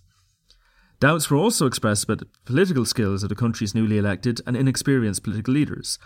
Yet here too, the Gambia came to acquire a reputation both for political stability and an unusually democratic system of government. Credit for this enviable state of affairs goes as much to the Gambians themselves as to their leaders. Gambian politics has been characterised by a lack of extremism. He also noted that the relations with the British were pretty good, and political parties just had elections with each other. They didn't disappear people, they didn't have political use of violence. Jawara, I think, on the general analysis, would be considered a good and honourable leader in the long term. I think so. Fast forwarding a little bit, like he doesn't last forever, and when he eventually goes, I wouldn't quite say good leader, like not openly corrupt and terrible, but he doesn't really advance the country. Just much. Briefly mentioned the original flag of the independent Gambia was rubbish. Oh, it's terrible. What is it? It's the blue ensign, British ensign, like in the Australian and New Zealand flags. It's the Union Jack in a corner and then a blue. Oh, okay, yeah. But instead of stars or whatever, like in Australia and New Zealand, it's got this little picture of it's a circle. And inside... It looks like a sticker. Yeah, with an elephant standing on a desert with a palm tree. Oh, I see. And like a sunset behind him. And just the letter G written on it. With a full stop. G, full so stop, like, and a smiling how elephant. Do we represent the Gambia? And I think at this point elephants were extinct in the Gambia too. Yeah, they would have been extinct. I think 1900 or thereabouts was the last elephant. Like, it's Africa, we'll just put some African stuff on it. You couldn't ask for anything that clashes more badly with the Union Jack and the blue field. It looks so out of place. We'll put a link to this or even embed it in the show notes so you can take a look for yourselves. But it's a pleasant enough drawing in its own right, but it's not really flag material. It's not a flag. It's just that's not what flags are for. Flags aren't for pictures. They're for... As a side note, there's a very interesting talk by Roman Mars, the guy who does the 99% Invisible podcast, which is excellent, about flags. I think it's a TED Talk, the TED Talk that he did. And he specifically calls out this kind of thing. He had this obsession with flags for a while. Realistic pictures on flags is just a terrible, terrible thing that people have tried to do and continually failed. So they quickly replaced it with a flag that isn't terrible, which is it's kind of a horizontal tricolour, red, blue and green, but with white kind of borders between each colour. It's fair enough. It's, standard flag material. It's fine. And doesn't represent the political colours of any of the parties, which is unusual in post-colonial countries. Welcome, Adisa Jason today. We are so happy. St. Peter is happy, then everybody is happy. We say come to us, our glad one. We say come to us, our glad two. We say come to us, our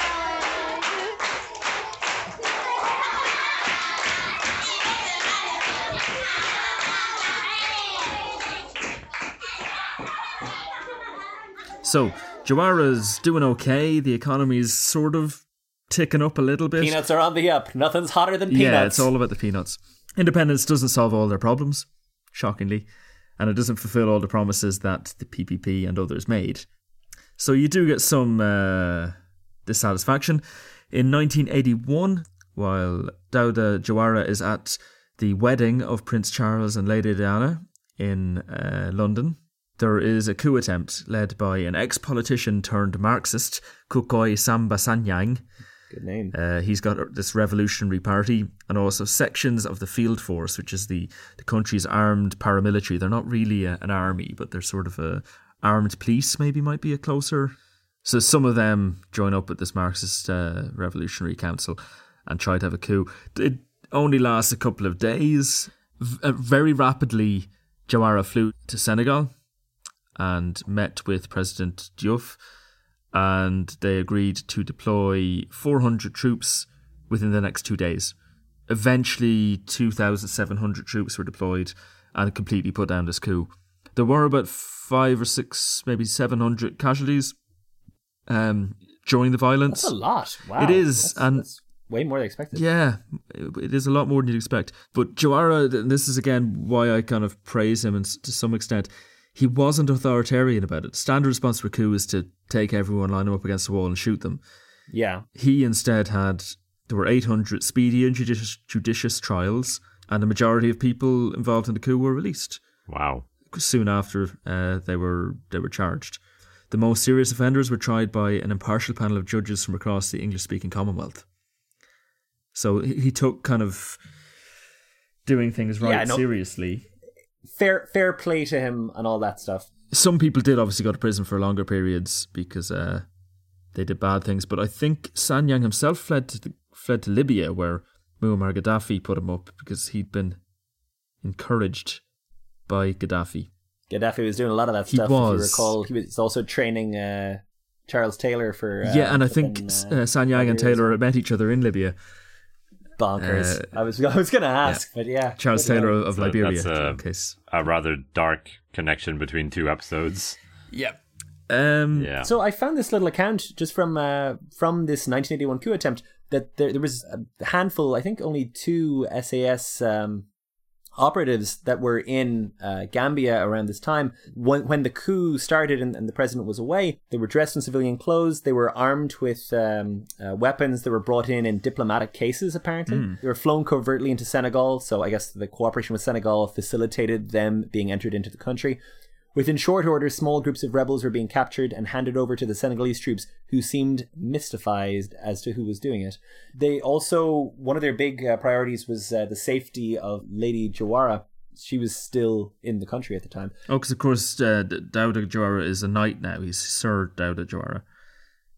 Yes. That's why she's Lady Jawara. She was in a hospital at the time with her 5 children, and the SAS men, I think, even disguised themselves and were able to get close enough to her and use the hospital staff to claim that the paramilitary, the rebel guns, were scaring the other patients, and use that excuse to kind of like, maybe you just leave your guns outside.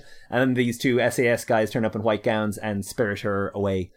So there was a little bit of, British colonial clandestine military help going on in the background. And so well. this whole incident did raise questions about the sovereignty of the Gambia, which Jawara had been really emphasising as important.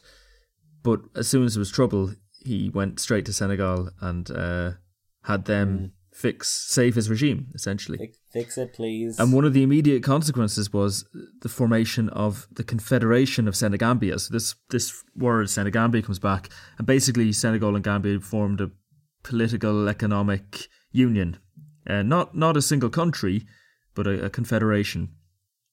And their goals were to integrate the armed and security forces of both nations, to develop an economic and monetary union, and to create joint institutions. So kind of to move towards a regional, almost like a European Union or ASEAN or some kind of arrangement like that. Yeah, as was the style at the time. There were doubts about Gambia's economic viability and stability, and poorly regulated borders contributed to the drive to kind of make this confederation, so it kind of wouldn't matter that the border was a bit fluid. And Jawara was the vice president of this confederation, with Abdou Diouf of Senegal as president. There was a twice-yearly meeting of a confederal parliament with delegates from each of Senegal and Gambia's parliaments, and it kind of worked for a while, but there was resistance to it as well. So some saw the whole confederation as a pretext for Wolof supremacy, as they were one of the major ethnic groups on both sides of the border. So Mandinkas weren't necessarily so impressed. And a customs union would have really hurt the Gambia's tax intake, so there was resistance to that too. In 1989, President Diouf dissolved the union, gave up on the project, and favoured what was called a privileged relationship as well instead. So they're still friends, but just be buds. Yeah, not living in the same house. And one big mistake made was that the Confederation led to the formation of an army, a Gambian army, and that plants the seeds of the next major disrupt in Gambian political life. In the 80s, there was some good work done in reforming the economy with help from Harvard and the IMF, but in the long term, the price of groundnuts dropped and everything went to hell. To a hell. It was a very vulnerable economy. FDR. And infant mortality was high, literacy was low, malaria is high, and we start seeing evidence of corruption within the PPP. that have been in power for so long. It doesn't seem like Jawara himself was corrupt, and he did put limits on how corrupt he'd let people be without stepping in.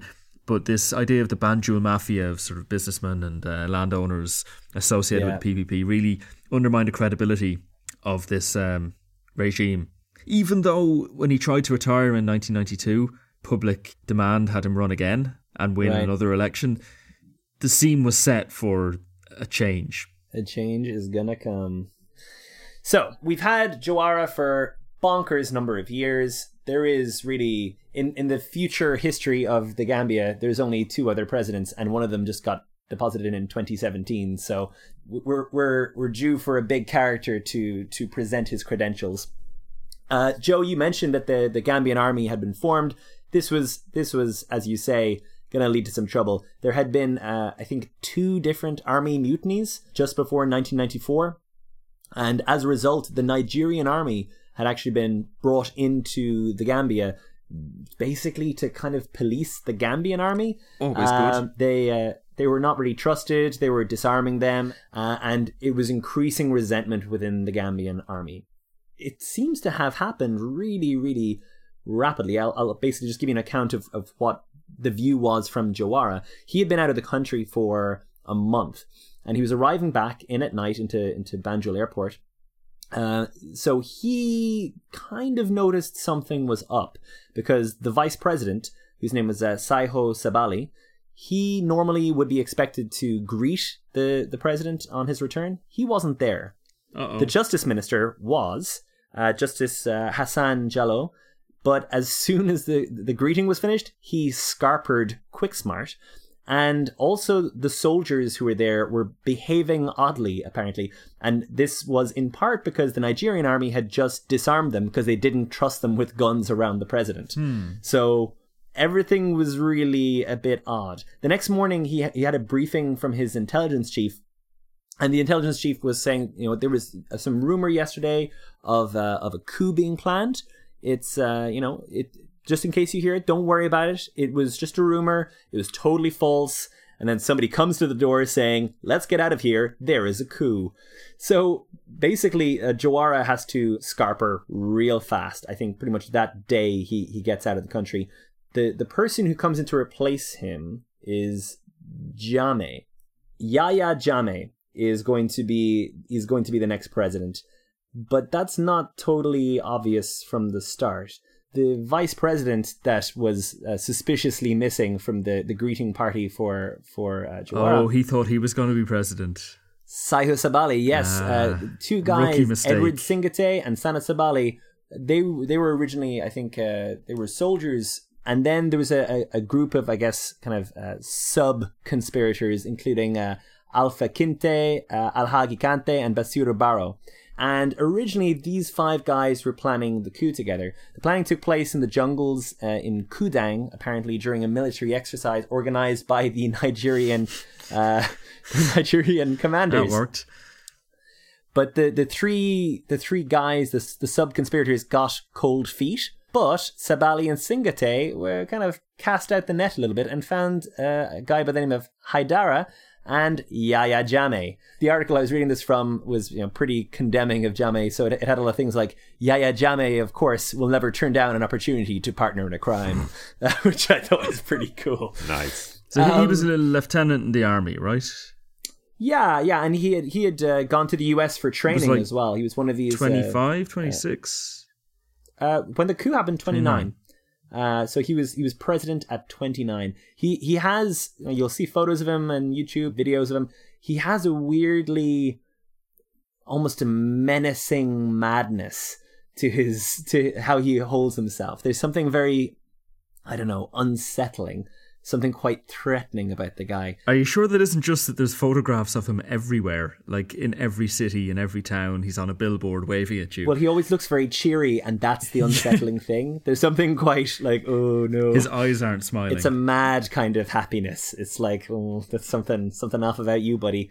So going forward a little bit, he took down each of his co-conspirators. I saw an account that Lieutenant Barrow, who was one of the guys who was meant to be a part of the conspiracy but fell out, he was summarily executed only a few months later. Sana Sabali, the vice president, and Saidubu Haidara, they were bundled up and thrown in jail after about 6 months. Haidara would perish due to high blood pressure issues, apparently. Sabali served in prison for 9 years and then went into exile. So kind of one by one, he was just ticking the names off his list. All of the things that Jawara didn't do that were good things not to do. Jammeh's making up for... Jammeh knew what he was doing, making up for a waste of time. So moving on. Yahya Jammeh, himself born in 1965 in Kanilai village, Gambia. Joined the army in 1984 when he was only 19. Promoted to lieutenant in 89.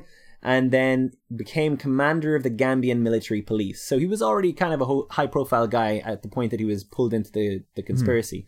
From the start... Lieutenant Jammeh was straight out of the military police training course in the United States and promised that his would be a coup with a difference. He vowed that him and his fellow soldiers are not here to perpetuate ourselves. Bear in mind, I referred to earlier to the fact that he's just left in 2017, so it didn't really pan out. And that the military would hand back over control to the civilian government as soon as the country was set back right in the righteous path. That always happens. Yeah. One of the photographs Niall sent us from his trip to the Gambia, and he was actually there during the recent presidential kerfuffle, wasn't he? He was indeed. I was actually a bit concerned about it, but he managed to get out on his totally scheduled flight, so he wasn't part of the exodus of foreigners that was organised by the British government. The front page of the Daily Observer from the 25th of July 1994 is in one of the museums he visited, and the headline is "We will never introduce dictatorship in this country," with a picture of Lieutenant Jammeh. And then in the bottom left hand corner, Senegal grants Sir Dawda Jawara political asylum. Yep, so that's where he went. And then on the other side, there was like an ad for cement or something. Like, everything else about the front page was really normal. There was like on this day, births and deaths anniversaries of like English poet such and such was born. God, like, you've just had a coup. Surely that should be the whole front page. So moving on, Dawda had been, and I kind of alluded to this earlier on, he was criticised particularly by Jammeh by the fact that in 30 years he hadn't built a hospital, and that in 30 years he hadn't built a university. And that's it's a fair point that there was not enough capacity building within the Gambia, that it didn't take much for this guy to take over. He basically did it in a day, and without an enormous amount of help. And the coup was basically a bloodless coup, so it was. What wasn't a massive a catastrophe for the Gambia, say. So Jammeh, moving on, he was the chairman of a group. He kind of formed a political structure around him once he had offed one by one the people who had been co-conspirators. He was elected president then in 1996, so now he has kind of democratic thumbs up. There's a lot of accounts of intimidation and so on around the elections, and they no longer are the watchword for African, good examples of democracy. Re-elected in 2001, 2006, 2011, all the elections were heavily criticized for their impartiality. He was a friend of Hugo Chavez and Colonel Gaddafi. In that kind of mold, he was railing against the evils of colonialism. Fair enough, but that's really kind of just blaming people who don't really have the keys to the country anymore for all the things that are happening that he himself is actually doing and allowing to happen. Yeah. The British, he says, did nothing for Gambia during colonial times except, and I quote, to tell us how to sing Baba Black Sheep and God Save the Queen. Oh, God. It's fair. Jammeh, he withdrew Gambia from the Commonwealth of Nations. He declared the country an Islamic republic. According to him, such a proclamation is in line with Gambia's religious identity and values, and was still endorsing religious freedom, but, still making a state religion. Yeah, so. But to be fair, religious freedom is good in the Gambia, even during this period. Yeah, it's relatively... it doesn't seem to be an issue. Jammeh always gave a Christmas address, for instance, on TV, with no problem. And government business would often have prayers from Christians and Muslims. So, it's not by any means... That's not a massive problem. That's not the issue. Yeah. Let's get to the issues. In my notes, I have in bold 20-point each of these headings, and it's quite the list. Starting, anti-homosexuality.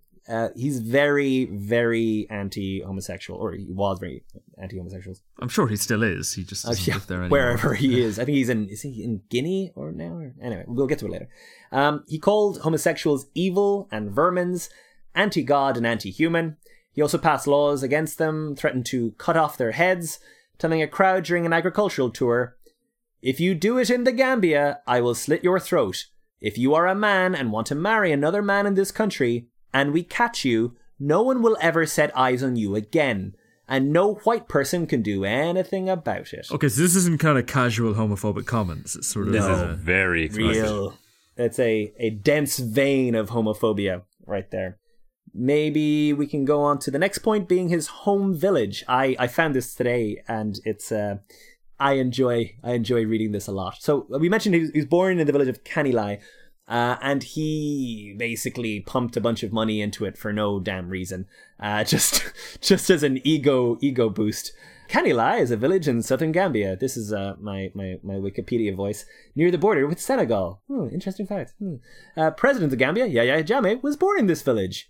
And coincidentally, it is now home to the Presidential Palace, a wrestling arena, a luxury hotel, a game park, and a zoo. The zoo, which Jammeh said would allow Gambians to experience African wildlife, was unsuccessful at first, with animals dying due to hunting, predation, and insufficient food. And who's hunting in a zoo? That's not how you use a zoo. That's not how you zoo. It's bad zooing. Yeah. And is this a big town? It's a village in southern Gambia, Joe. It's a village. It takes a village to make a Jammeh. That's what I've always said. Anyway, just this morning I found this article, and I will preface it by saying heavily partisan, I grant it, and they're obviously not fans of Jammeh.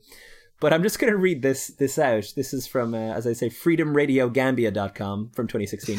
Doesn't sound like the name you have when you're in favour of the military dictator.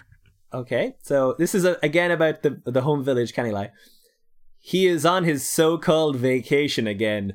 Sin City Kanilai is the place for fornication and adultery. Jammeh's protocol girls have started booking appointments for him for the women he should sleep with. First Lady Zainab Jammeh should reactivate her contacts in Kanilai. Jammeh is cheating on you. Jammeh knows for a fact that you do not live in Kanilai, and as such, he is capitalizing on your absence to fool around. Jammeh should bring his ass back to State House in Banjul and spare the prostitutes. His infidelity is becoming out of hand. Sorry, bear with me. Women from Nigeria, Ghana, Ethiopia, and locally in the Gambia have started thronging to Kanilai to meet Jammeh for sex. Jammeh is a whore. He doesn't care about the plight of suffering Gambians. He is only preoccupied to sleep around at the detriment of poverty-stricken Gambians. Pimp, Jimbe Jammeh, Awe Jammeh, and co. should know that there are people in Kanilai watching your activities. You are in the business of hooking up Jammeh with Gambian girls for sex. The dictator has overnight become a sex maniac. So that might be propaganda, Mark. It might be. Is fair and balanced, guys. Fair and balanced. Okay, moving on. That's how you do journalism. Always dresses in white robes and a fez. Yes. Rather than more traditional either military outfit or a business suit. He's gone for a really striking, very African look. If you see him like when he's doing campaigning or anything like that, he is super noticeable. Not just because he's like a big, burly, smiling guy, but he's got his usually has a stick he walks with, and yeah, he's the guy who's dressed in immaculate white robes. It's good branding. He stands out really, really well. And his picture is everywhere. In a country with a large level of illiteracy, yeah, it's important that you have photographs of yourself on every billboard. And like you enter a town and there's like a picture of him waving at you saying "Welcome to Banjul." Like it's pretty bizarre. It's kind of like North Korean Kim Jong-il or something. Like as you said, Joe, he's kind of very much a figurehead, like that's displayed everywhere. Just to mention, he commemorates the coup not when he was elected president. That's something, or he commemorated the coup. It was the 1994 coup that he commemorated always in lots of different ways. But it was always that being the date, and that made a lot of people quite uncomfortable because he really, he was also elected. Maybe big that up a bit, big man. Moving on to his very unfortunate views on AIDS. So it seemed to be the thing that he was known for a lot of the 2000s as the African president claiming he had a cure for AIDS. His cure was, and I take this from a YouTube video I looked through, 90% Allah, 10% herbs. There's an Al Jazeera documentary on this from 2007. Some of the choice quotes from the interviewers barely containing his incredulity and fear in the face of this sex maniac. What role does the banana and peanuts have in the treatment? What? It's not just it's what role does the banana and the peanuts have in the treatment? It's not just any banana. You have to pray on it. Was the response. So this was a big thing. He was having clinics and treatment for everybody. Yeah, I think it falls in with the tradition of spiritual healers and this kind of thing, which is very common.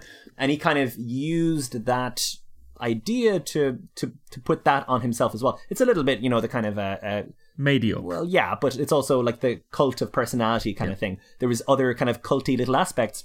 And he made sure to dump them on himself as well. He also claims he can cure hypertension and infertility. Asthma was also mentioned. Pretty much anything. Asthma and epilepsy. He has an extensive knowledge in traditional herbal therapy and succeeding where modern medical science has failed, according to him. But not obviously, according to mortality figures. Yeah, no, didn't. Although I would say that for the region, AIDS is actually relatively low in Gambia. It's about 1.5 to 2.5%, relatively low. So Jammeh is hard on AIDS, hard on witches. 2009, he had an anti-witch campaign. Yeah, so are they a big problem? According to him, and less so now that he has intervened. So they would round up people and, by all accounts, just feed them mad drugs. The roundups were guided by the president's Green Boys, villagers say. They're his most militant supporters. They're vigilante diehards. They would paint their faces green. The accusation of witchcraft is super pervasive, and it was claimed the stigma will follow the people to their graves. Yeah, basically they just said there's witches everywhere. They're the problems with everything. So they kind of ghosted them from the streets and fed them a bunch of mad drugs that caused them real discomfort in prisons. One quote from a fellow called Yahya Gassam: "Human rights is not here right now. Human rights is pop." That was his account of what was happening at the time. Now, so obviously not perfect, not great stuff. A coup attempt in 2014 occurred, which was kind of almost covered up. Yeah, I read about the uncertainty about whether that happened or not. Yeah, I think there was a push, or certainly there was a fear of a push, and they closed the borders and the communications went down and stuff like that. A lot of their reaction suggested that they genuinely believed there was a possibility of a coup happening, but Mr. Jammeh told the BBC he would rule the Gambia for a billion years. So that was 2011. So it's important of realistic goals. Still pretty confident, I guess. Yeah, he was off by 900 million or so. And Jammeh, at the time, it's thought he was either in France or Dubai, but he was out of town, basically. So in the same way of what happened to Jawara, they tried to do the same to him. Now, in 2016, there was the election, the most recent election, and he actually campaigned quite hard because there had been this coup quite recently. So he realized that he was up against it a little bit. So he really campaigned hard. He was running all over the country, meeting people. Against him, there was an allied group of, I think, 7 different opposition parties. A coalition of everyone, yeah. Yeah, including the remnants of the PPP. So I'm just going to quickly read them out, and it'll give you an idea of what we're dealing with.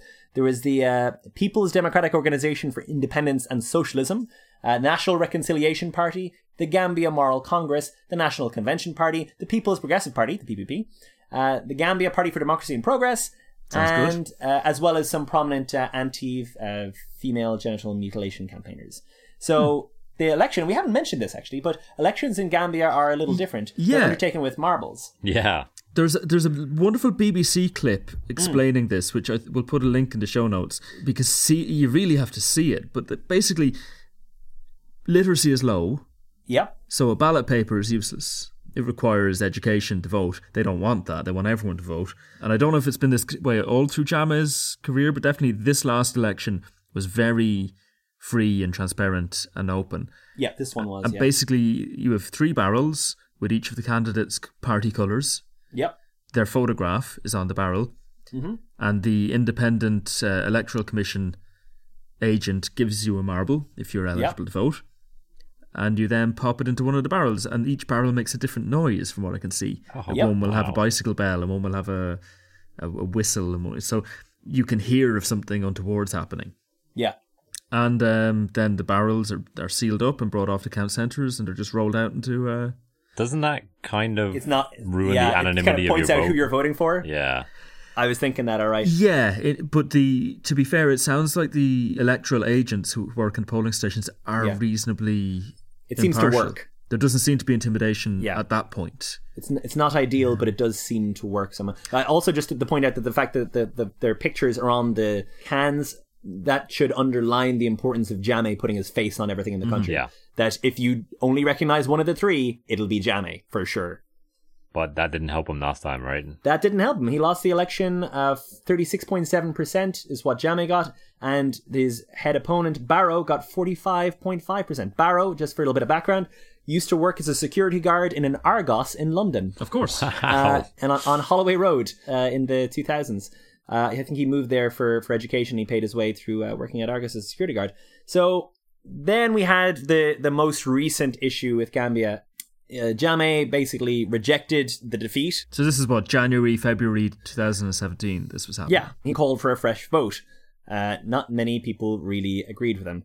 Then Jammeh said he changed his mind and wanted fresh and transparent elections, which will be officiated by a God-fearing and independent electoral commission. So in the meantime, he was basically stalling for time while he stole millions of dollars, approximately about $10.5–11 million, and started shipping out luxury vehicles by cargo plane. Yeah, and the luxury vehicles were, when he eventually agrees to go, they were part of the deal of peaceful leaving, was that he got to keep all of his... ill-gotten gains. But specifically the luxury vehicles were top of his list. So this seems to be a real status symbol for him. I think maybe the money was already out and this was the last thing. So, and people didn't know about the money until afterwards, as far as I know. But similarly, Barrow is in Senegal, just across the border, waiting. Yeah, for sure. Come and take power. The Senegalese army are essentially saying, if you don't leave, we recognise the outcome of this election, we're willing to enforce it. And that was kind of the final straw. I think the Gambian army wasn't willing to defend... The Gambian army is only 2,500 people. Yeah. But they weren't willing to defend Jammeh at this point. Basically, no. The army had kind of come out and said, we're going to respect the result of the election. Yeah. To be fair, it wasn't just Senegal, other regional powers, I think also Nigeria, a few other countries. What is it? Is it ECOWAS? ECOWAS, exactly, yeah. West African super team. We've encountered them before, haven't we? Yep. There were some clashes, it seems, mainly around the village of Kanilai, which is his birthplace. There was a lot of displacement of people, though. That's the really negative impact here. 45,000 people were displaced. Oh, wow. Many into Senegal. Yeah, it's actually huge. And then another 800 people had to flee into Guinea-Bissau. 75% of the displaced people arriving in Senegal were children, with the remainder being mostly women. And why were they being displaced? I think because just the traffic of troops and just fear of of a war. Yeah. Jammeh's his paramilitaries and his guys. Jammeh also accused of all the standard stuff you might expect, like detention, torture, murdering of hundreds of opponents. And he is now in Equatorial Guinea, which is crucially not signed up to the International Criminal Court. So he is, so he's basically there. Yeah, I read a little bit about Equatorial Guinea. Not a very nice spot. Teodoro Obiang Nguema Mbasogo is Africa's longest serving ruler. Detention of more than 90 opposition activists, including just beating people to death. So he's going like for like here. He's going to a dictator on the fringes of the international community. Now the Gambia has a new president. There's quite a bit of hope about him. I mean, it seems What's to be... his first name again? Adama Barrow. Adama Barrow, that's it. Yeah. And so there's potentially a bright and democratic future, but we'll have to see. There's the tourism, which is still there. There's a lot of air links to not just the UK, but also Scandinavia, apparently. Scandinavia, I read one story where a places. Scandinavian liner bound for Senegal landed there by mistake, and everyone loved it, so they made it their new business model was to fly to the Gambia, and it became very popular for the 70s and 80s. Just some good things to say. The European Union confirmed that they're going to release €33 million in aid. They froze underneath the Jammeh administration. They just weren't going to give it to them because they knew he was going to steal it. Yep, also, the health system potentially is positioned for rapid improvement. A shout out to Colin Lyons who put me onto this article. The Gambian diaspora, if any of them are incentivized to come home, on average they're better educated than those Gambians who never left. Yep. So the Gambian Health Service could really do with that intellectual capital coming back home. One downside to mention is that in the current situation with so many displaced people, there is not a lot of aid getting to where it needs to get to. So that's a continuing problem of food security. But that is an ongoing situation. It's not necessarily going to turn out badly, but it's a concern for sure right now. We should probably say in terms of industry, 70% of the population work in agriculture to some extent. So those peanuts. Often as a subsistence farming. Generally the women will plant rice along the river where mangrove swamps have been cleared. They'll plant rice in sort of makeshift paddies, and men will farm the peanuts for selling. And that between those you have food and some money. Millet and potatoes are also common. And a lot of harvesting work is done by migrant labourers from Guinea and Senegal in the rainy season. So that's a surprise to me. But then the population is quite small. Also, you get a lot of fish in the diet as well, obviously because of the river is like so central to the society, particularly oysters, I think. And they have a coastline as well. Yeah, oyster stew is a very traditional Gambian dish, I believe. Nice. Yeah, and there's a place called Oyster Creek up near the mouth of the river, which was a place that the British took at some point. In terms of the wildlife, they have a hugely diverse wildlife population, I guess. They have up to 40 different species of bats.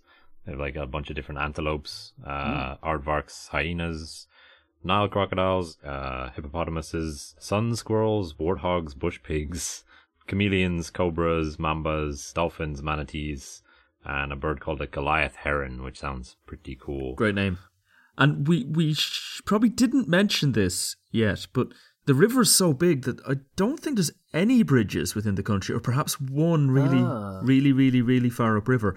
So a huge industry is transporting people across ferries and so on. And there's resistance to building bridges because it would actually put a lot of people out of work. So lots of small private ferries run constantly across the river back and forth, and cruise ships run up and down with tourists on them. All of these islands like James Island and McCarthy Island are popular tourist locations for people staying at the beaches down on the Atlantic coast. They'll go upriver on day trips. And this is an important contributor to the economy. Some stats I read, 156,000 visitors in 2014, with a high percentage of returning visitors. So people go and they go back. It does look beautiful. Like I can see the appeal. In fact, my friend Niall, after he came back, my other friend Colin, we just give a shout out to, his dad just went as well. I mean, it's they're both working with NGOs as far as I know, but at the same time, they're quite keen to go. It's a very beautiful place. But I just wanted to mention this thing I read about. So something, I don't know how controversial it is to say this, but in the tourism industry in Gambia, that is increasingly common is gigolos. Young Gambian men having relationships with older female tourists. So, yeah, there's a tourist strip. Romances between local men in their 20s and British women in their 50s or 60s is a common sight. Diplomats even report seeing gigolos promenading with elderly women on mobility scooters. Wow. One other thing, and this actually came up in when we did our Easter Island podcast, that the Easter Island airport was potentially going to be used by NASA as an emergency landing site for the shuttle. So was Banjul. Banjul was actually also on that list because it's so close to the equator. Yeah, same kind of latitude. Sports, real quick. I mean, it does seem to be just football. I can't really see anything else. They have never got into a World Cup. They are 178th in the world, just below Bhutan, another 80 days destination. But I just wanted to to go down through the list of the African Cup of Nations and what happened with each one. 57 to 74 did not enter. 76 did not qualify. 78 did not enter. 80 to 88 did not qualify. 1990 withdrew. 1992 did not qualify. 94 did not enter. 96 withdrew during qualifying. 98 banned for withdrawing the previous time in 96. 2000 withdrew. 2002 to 2013 did not qualify. 2015 banned. And then 2017 did not qualify. So they've never done the African Cup of Nations, but they seem to have had a different reason for that each and every time. All right. So I think that's it for today. If you want any more information on the Gambia, if you're a fool, there is no more. That's every single unit of information. You can check out our show notes with links to the music that we've used in this episode and also that flag. We want to thank Niall O'Leary for providing the clips directly from the Gambia.